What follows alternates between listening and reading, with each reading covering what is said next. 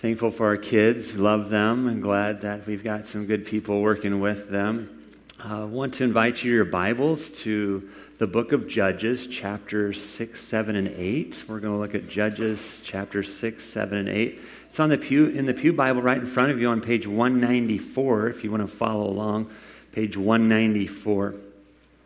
A lot of us like underdog stories, don't you? You like it where the person who is not expected to do well wins and beats the big favored opponent. A lot of times it's during the basketball tournament and March Madness, and they call it the Cinderella story. And I just like to root for the underdog and anybody who plays the Yankees and the Cardinals. But a lot of times we like to root for that. I found out this interesting fact too, that the Cubs won more games in October than the Cardinals did this year. You came to church to hear that, right? There's like two Cubs fans. I think the Cubs won 2 games and the Cardinals won 3 and the Cubs, 3 and 2, however that works out. I'm trying my best here, folks. Let's start over. Yesterday I was at a band competition with my kids, watching my son Walker play. He was up at Macomb Western Illinois University. Is it going to be one of those days already? All right, so let's pray, and then I'm going to start the sermon, not all over, but we're going to get going again. Father in heaven, we just pray for your Spirit to lead. I pray that you would remove any obstacles so that people would hear your truth proclaimed loud and clear. Help us, Father, Son, and Holy Spirit. Amen. I was sitting up in Macomb yesterday afternoon. I was watching the bands compete. And one of the bands I noticed, it was a small school band, kind of like our school, smaller. And I noticed the saxophone player was out of step, because I like to watch him and see who's in step and who's not. And I noticed that this kid was kind of getting bounced back and forth, and he was just kind of all over the place. And then I started looking closer, and I figured out what was going on. This boy had Down syndrome. And he was in his high school band. Full uniform, hat, feathery thing on top, saxophone, bright, and just proud. And I thought to myself, I would want my kid to go to that high school where a boy with Down syndrome is welcome to compete at the University of Western Illinois for their marching band. I just thought it just captured my attention, seeing someone like an underdog that many people would just say, well, you can't do this. And they're like, no, you can come here and play in our band. It was beautiful. And so we're going to look at one of those underdog type stories in Judges chapter 6, 7, and 8. His name is Gideon. Maybe you've heard the story of Gideon. But if I'm a betting man, you haven't heard the whole story of Gideon.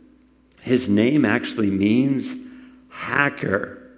Hacker, like someone who hacks stuff up or cuts rock up. It's almost like a strong name, and he's going to hack some things up in his life. But he really comes at us as an underdog story. And in our time together, I want to highlight 4 different worship scenes in Gideon's life. And so there's going to be 4 pictures of worship that we're going to see in Gideon's life as we seek to trust God more. Are you ready? I just really want to read the Bible to you today, because I think some of these stories we just haven't heard much, or if we have, it's been a long time. So in Judges chapter 6, verse 1, it's again on page 195 in the Bible in front of you. It says, the Israelites did evil in the eyes of the Lord, and for 7 years he gave them into the hands of the Midianites, an oppressive army. We've seen this story, if you've been with us through our study in Judges, several times. The people they sin, they do evil in the eyes of the Lord. There's an army that comes and captures them, oppression. They will eventually cry out to God with some type of repentance, and God brings them a Savior, someone to rescue them. And so we've got the sin already. We see the oppression. You go down to verse 6. Midian so impoverished the Israelites that they cried out to the Lord for help. So there's some type of measure of repentance saying, okay, God, we need your help. Verse 7, Judges chapter 6.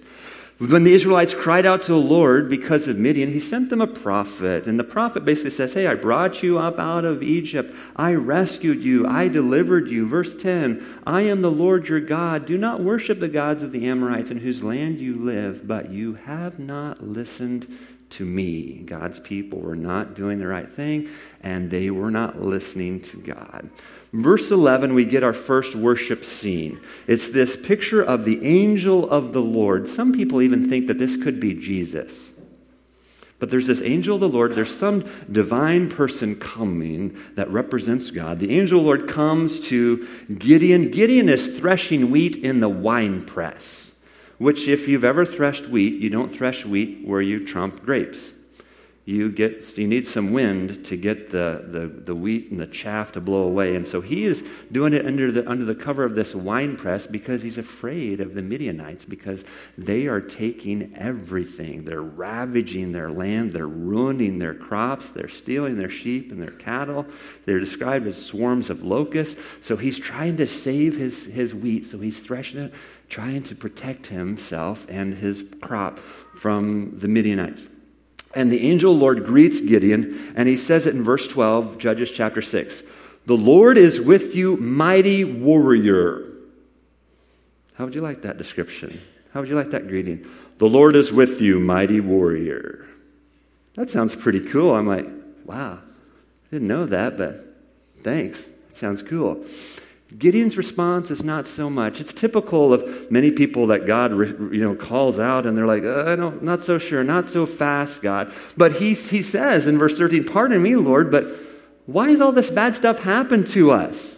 Where are all the wonders our ancestors told us? Did they not tell us how God brought them up out of Egypt? But it seems like God has abandoned us. You say the Lord is with us? I'm not so sure I can even see God. And then he says, and I'm like, our clan is like the weakest in the 12 tribes, and our family is the least in all of those. Mighty warrior? And the angel of the Lord says in verse 16, the Lord answered, I will be with you, and you will strike down all those Midianites, leaving none alive. And so this first worship scene, he's got this angel of the Lord. Greetings, mighty warrior, Lord is with you. I'm not so sure. But then he's like, hey, I think you might be someone special. Will you just wait here? And the angel of the Lord says, yeah, I'll wait for you. And Gideon goes and he mixes up some biscuits. He gets a young goat and, cleans it and, does all that to prepare it. So it takes some time. And so the angel of the Lord's probably, I don't think he's doing this number. I mean, he's just kind of waiting. And so Gideon has fixed this, he's got a goat, he's got some biscuits, he's got a pot of broth. He brings it back to the angel of the Lord and says, okay, here you go. Here's my offering to you. And the angel of the Lord says, okay, put it all on the rock, pour the broth on it, and then touch your tip of your staff. He touches the tip of his staff. Let's go here. It gets really good. Verse 20, Judges chapter 6. The angel of God said to him, take the meat and the unleavened bread, place them on this rock, pour out the broth. Gideon did so. Then the angel of the Lord touched the meat and the unleavened bread with the tip of the staff that was in his hand. Fire flared from the rock, consuming the meat and the bread, and the angel of the Lord disappeared. That's quite an experience. Verse 22, Gideon realized it was the angel of the Lord. He exclaimed, alas, sovereign Lord, I have seen the angel of the Lord face to face. But the Lord said to him, peace, do not be afraid. You are not going to die. So Gideon built an altar to the Lord there and called it, the Lord is peace. To this day it stands in Ophrah of the Abiezrites. Abiezer means my God is help. My Father helps. So this first worship scene, we see the presence of God brings peace. The presence of God brings peace. God is with you. He says, the Lord is with you, mighty warrior. He brings this gift. He's scared to die. He says, you don't need to die. Peace. And then he builds this altar and said, the Lord is peace. So if you're in one of those moments, remember that the presence of God brings peace. We like to sing the song about Emmanuel at Christmas time. And Jesus, when they said you were to call him Emmanuel, which means God with us. God is with us. From Matthew 1:23, it's fulfilling the prophecy from Isaiah 7:14. Hudson Taylor, great missionary to China, I'm pretty sure our kids are learning about that in God Squad on Wednesday nights. He said, all of God's giants have been weak men who did great things for God because they reckoned on God being with them. So can we just remind ourselves that God is with us?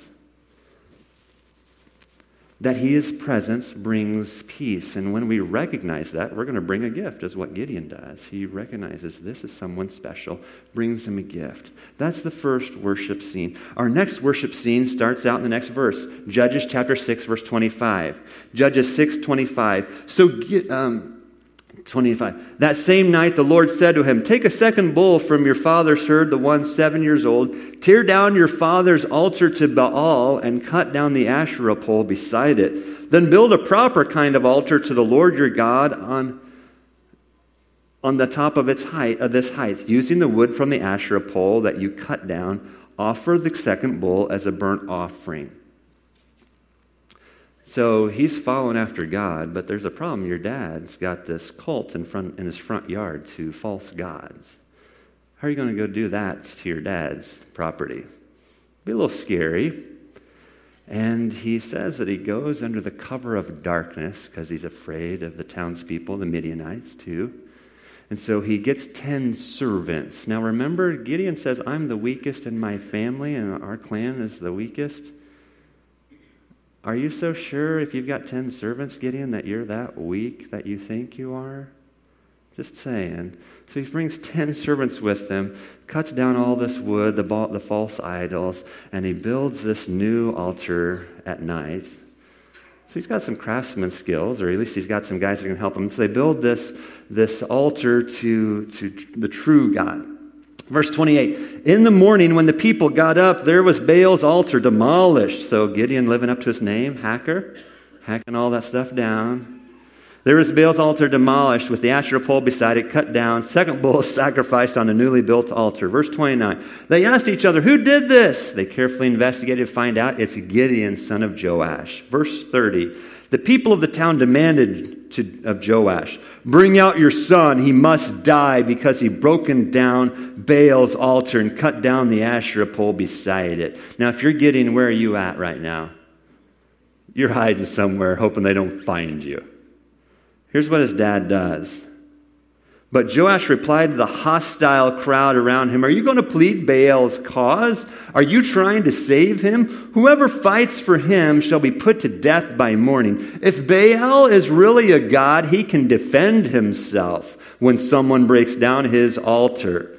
So because Gideon broke down Baal's altar, they gave him the name Jerubbaal that day, saying, let Baal contend with him. I'm glad that his dad stuck up for him. They're like, if Baal's so good, let him take care of his own altar. Don't lay a hand on my boy. Appreciate that about him. Even though he's still kind of got this false god cult there in his front yard. So in this worship scene, we see the instructions of God bring cleansing.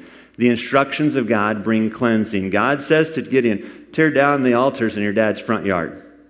Tear them down. Get rid of them. Those were the instructions. And he obeys, and he cleans house. Reminds me of the hymn, Whiter Than Snow. Lord Jesus, I long to be perfectly whole. I want thee forever to live in my soul. Break down every idol, cast out every foe. Now wash me, and I shall be whiter than snow.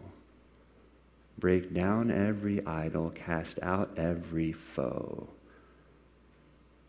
What's in your backyard that's holding you back from Jesus? What's going on in your family that might be an idol that needs to be broken down? When we have this moment with Jesus, we realize, okay, this stuff is not going to help me follow Jesus. Is God speaking to you in this moment saying, there's something that needs to stop? There's something that you need to clean out. The instructions of God bring cleansing. Our third scene's longer. It's the hallmark story of Gideon, so just bear with me in this window. The next part we see in verse 33, all the Midianites, Amalekites, other eastern peoples join forces. They cross over the Jordan. They camp in the valley of Jezreel, which is beautiful. Then the Spirit of the Lord came on Gideon. The Spirit of God clothes Gideon. We see this a few times in our book of Judges. We saw it with Othniel early on. We'll see it next week with Samson. Come back. Get ready for that story. And so the Holy Spirit clothes Gideon, and a lot of times he'll do mighty acts of power. And so the Holy Spirit's on Gideon, and he blows a trumpet, summoning his people to follow him. He's sending messengers. So remember, this one that's a little scared is starting to gain some confidence. And yet he's still not so sure. He's like, okay, God, if you really want me to do this, I'm going to put this lamb skin out. I'm going to put this fleece. And in the morning, can the fleece be all full of dew and the ground around it be dry? And God's like, okay. And that's what happens. And then the next day, he's like, God, can we just flip the script and do it the opposite? Can the fleece be dry? Can the dew be all around it on the ground? Just so that I make sure I know that you're with me? And God's like, okay. And so there's times where we need to discern God's will. And so that's where you get the phrase, putting out the fleece. Let's see if this is what God really wants us to do. It's probably okay, but I want to make sure that to discern God's will, we need to pray. We need to read his word. And we need to talk to lots of Jesus people that we love and respect, especially those who are older and wiser. I think those three things, prayer, Scripture, and godly counsel, will help you discern God's will. But that's what Gideon did, and God was gracious enough. And then God says, okay, in chapter 7, Judges chapter 7, in verse 2, the Lord said to Gideon, you have too many men. He said, I need an underdog story here. You've got too many men. I cannot deliver Midian into your hands, or Israel will boast against me and say, my own strength saved me. If we have all these people, we're just going to say, yeah, we did this. He's like, you've got too many men. I want people to know that I'm the one who rescued you. Verse 3, Judges chapter 7. Now announce to the army, anyone who trembles with fear may turn back and leave. I don't think that ever happens in the military. Anybody scared to go into battle tomorrow? Going home. You signed up for something, you ain't going home. But this is what God just said. If anybody's scared, just tell them to go home. There was a lot of people that were scared. 22,000 men left. There's only 10,000 people against this great swarm. And he says they were like locusts. He's going to describe them as their camels were as numerous as sand on the seashore. You couldn't count them all. Big odds. God says, you still have too many men. He says, take them down to the water, and I'm going to just sift them out. And the people that drink a certain way, that's who I'm going to pick. He picked 300 guys. 300 guys to go against the Midianites who had camels as numerous as the sand on the seashore. How do you like those odds? That doesn't sound very good. Gideon's still a little nervous.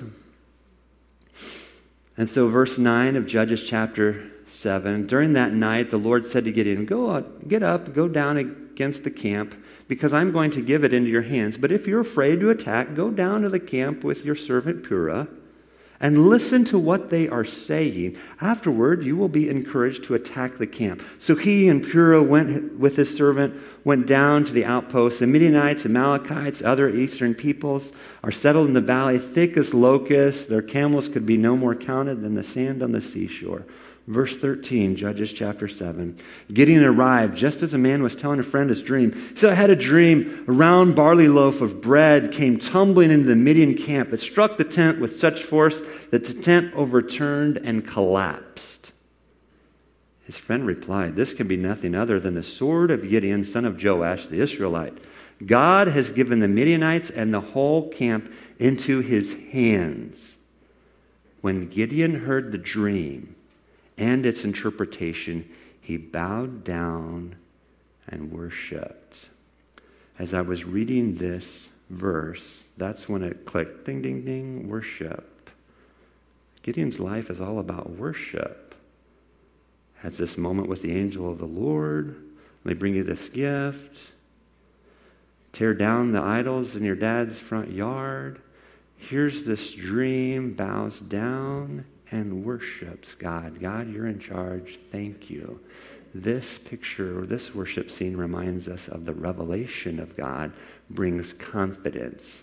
The revelation of God brings confidence. God has given Gideon a message. This time it's through a dream. God still can use dreams, very much so, but his dreams will always correspond with Scripture. So if you get a dream that doesn't correspond with Scripture, you probably had something funky to eat the night before. So God can use dreams, but he's going to also speak to us through his word. So let this be your primary means for revelation, God's word. Gideon responds with confidence, bows down and worships, you're the king, I'm not. And he says, okay, here's the game plan. 300 of us, 3 companies, 100 each. Every man's going to have a clay jar with a torch and a trumpet. And on my signal, we're going to break our jars and we're going to blow our trumpets. We're going to scream. And so that's how the story continues on. He goes on, verse 19, Judges chapter 7. Gideon and the 100 men with him reached the edge of the camp at the beginning of the middle of the night. Just as they had changed the guard, they blew their trumpets, broke the jars, and were in their hands. 3 companies blew the trumpets, smashed the jars, grasping their torches in their left hand and holding in their right hands the trumpets they were to blow. They shouted, a sword for the Lord and for Gideon. And earlier, it's like belonging to the Lord and to Gideon. And while they each held his position around, all the Midianites ran, crying out as they fled. When the 300 trumpets sounded, the Lord caused the men throughout the camp to turn on each other with their swords. God wins a great victory. God's people win because of what God has done. They won a victory and they didn't have to pull a sword out of their sheath. And that's usually where our Sunday school stories ends, doesn't it, if you've been to Sunday school? And Gideon saved Israel. The end. But I told you there are 4 worship scenes in Gideon's life. And so the scene that happens at the end of chapter 7 and going into chapter 8 is Gideon chases down those kings of the Midianites, Zebah and Zalmunna. Say that 3 times real fast. And so he's on this rampage now. And so there's got to be a temptation you got to heed as a leader. When you have victory, temptations will come. And so we see a change in Gideon's story at the end of chapter 7 and going into chapter 8, where he goes after these 2 kings. And his men are exhausted from running through, and they come to 2 different towns, say, hey, we need some help. Can you give us some food? And they're like, no, we ain't doing that. And it says to the elders, when I come back with these men, I'm going to whip you with thorns and briars. And then the next town, he asks for help, and they're like, when I come back, since you said no, we're going to tear down your tower. And so he goes and tracks down the 2 kings, and he comes back and says, I showed you, I got them. And guess what? Here's the thorns, here's the briars. Starts threshing them with those elders of the town. And then he tears down this tower, and these are his own people. These aren't Midianites that he's attacking. We just see a change happening in Gideon. Now remember, I told you these stories in Judges, they're usually not happy endings, remember. And they kind of start out pretty good, and then we start seeing something going on. But the people of Israel, they're like, this Gideon's strong. He's who we want. This is the guy. We want him. And you go to chapter 8, and it's Gideon and these 2 kings, Zebah and Zalmunna. In chapter 8, verse 19, he calls his boy. He says, those 2 kings, kill them. And his son, it says it's a young son. He's not so sure he wants to kill anybody. He's never killed anyone before, and he doesn't draw his sword. And the 2 kings, they're like, Why don't you be man enough to kill us yourselves? As the man is, so is his strength. And so Gideon says, okay. And he steps forward and he kills those guys. That's not in our Sunday school stories, is it? And so that's at Judges 8:21. And Gideon steps forward and kills them, rips the ornaments off of their camels as a victorious plunder. And then it's Gideon and the people of Israel. And he's one tough dude. And here's what the people of Israel say to Gideon. Judges 8:22. The Israelites said to Gideon, rule over us, you, your son, and your grandson, because you have saved us from the hand of Midian. Now, who did the saving, really? Was it Gideon or was it God? Remember the theme of Judges? In those days, Israel had no king. And everyone did what was right in their own eyes. Gideon, you be our king. You, your sons, your grandsons. Verse 23, but Gideon told them, I will not rule over you, nor will my son rule over you. The Lord will rule over you. That is absolutely right, Gideon. That is absolutely right. He says the right things. But there's still some question marks that we have about Gideon because you just treated some of your own people pretty harshly. Does your heart match what you're saying, Gideon? He said, I will not rule over you. The Lord will rule over you. I do have one request, though. Look at this, verse 24. One request. I want each of you to give me an earring from your share of the plunder. It was the custom of the Ishmaelites to wear the earrings. They answered, we will be glad to give them. So they spread out a garment, and each of them threw a ring from the plunder onto it. So Gideon's like, I won't be your king. I will take some of your gold, though. In fact, let's just place a blanket right here. Every one of you, just come by and bring just one gold earring. And so do you see the people lining up, dropping the earrings?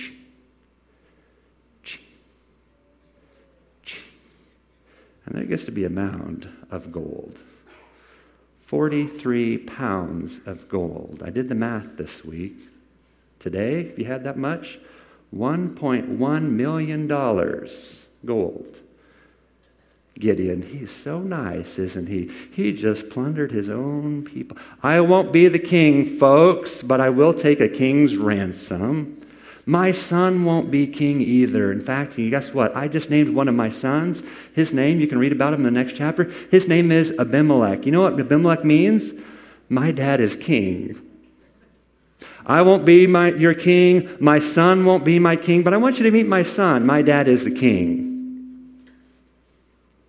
Okay, Gideon, I've got some questions here. This isn't adding up. You're saying that you're not going to rule over us. God's the one that's going to rule over us. But it looks like you're taking the king's portion of the victor here. It looks like you're attaining some wealth, which is not what you're supposed to do. Verse 27, Judges chapter 8. Gideon made that gold into an ephod, which he placed in Ophrah, his town. All Israelite prostituted themselves by worshiping it there, and it became a snare to Gideon and his family. Here's the fourth worship scene. It ain't a good one. Cheating on God gets you into trouble. There's other more graphic words than prostitute in that verse if you want to go there. I don't like to use it in public, but it's darker than prostitution if you get my drift. Cheating on God gets you into trouble. And as a leader, if you have victories, you better be careful because temptations come. And so you see this picture, and you shine it against the other three, they don't quite add up. You remember the first picture? The presence of the Lord brings peace. And how did Gideon respond to the Lord, the angel of the Lord? Let me go bring some bread and bring you a gift. But in this picture, Gideon's not giving, is he? He's taking. Each of you bring me a piece of gold. And that second story, bring me, you go and chop down that idol in your dad's front yard. Get rid of it. Get rid of the idols.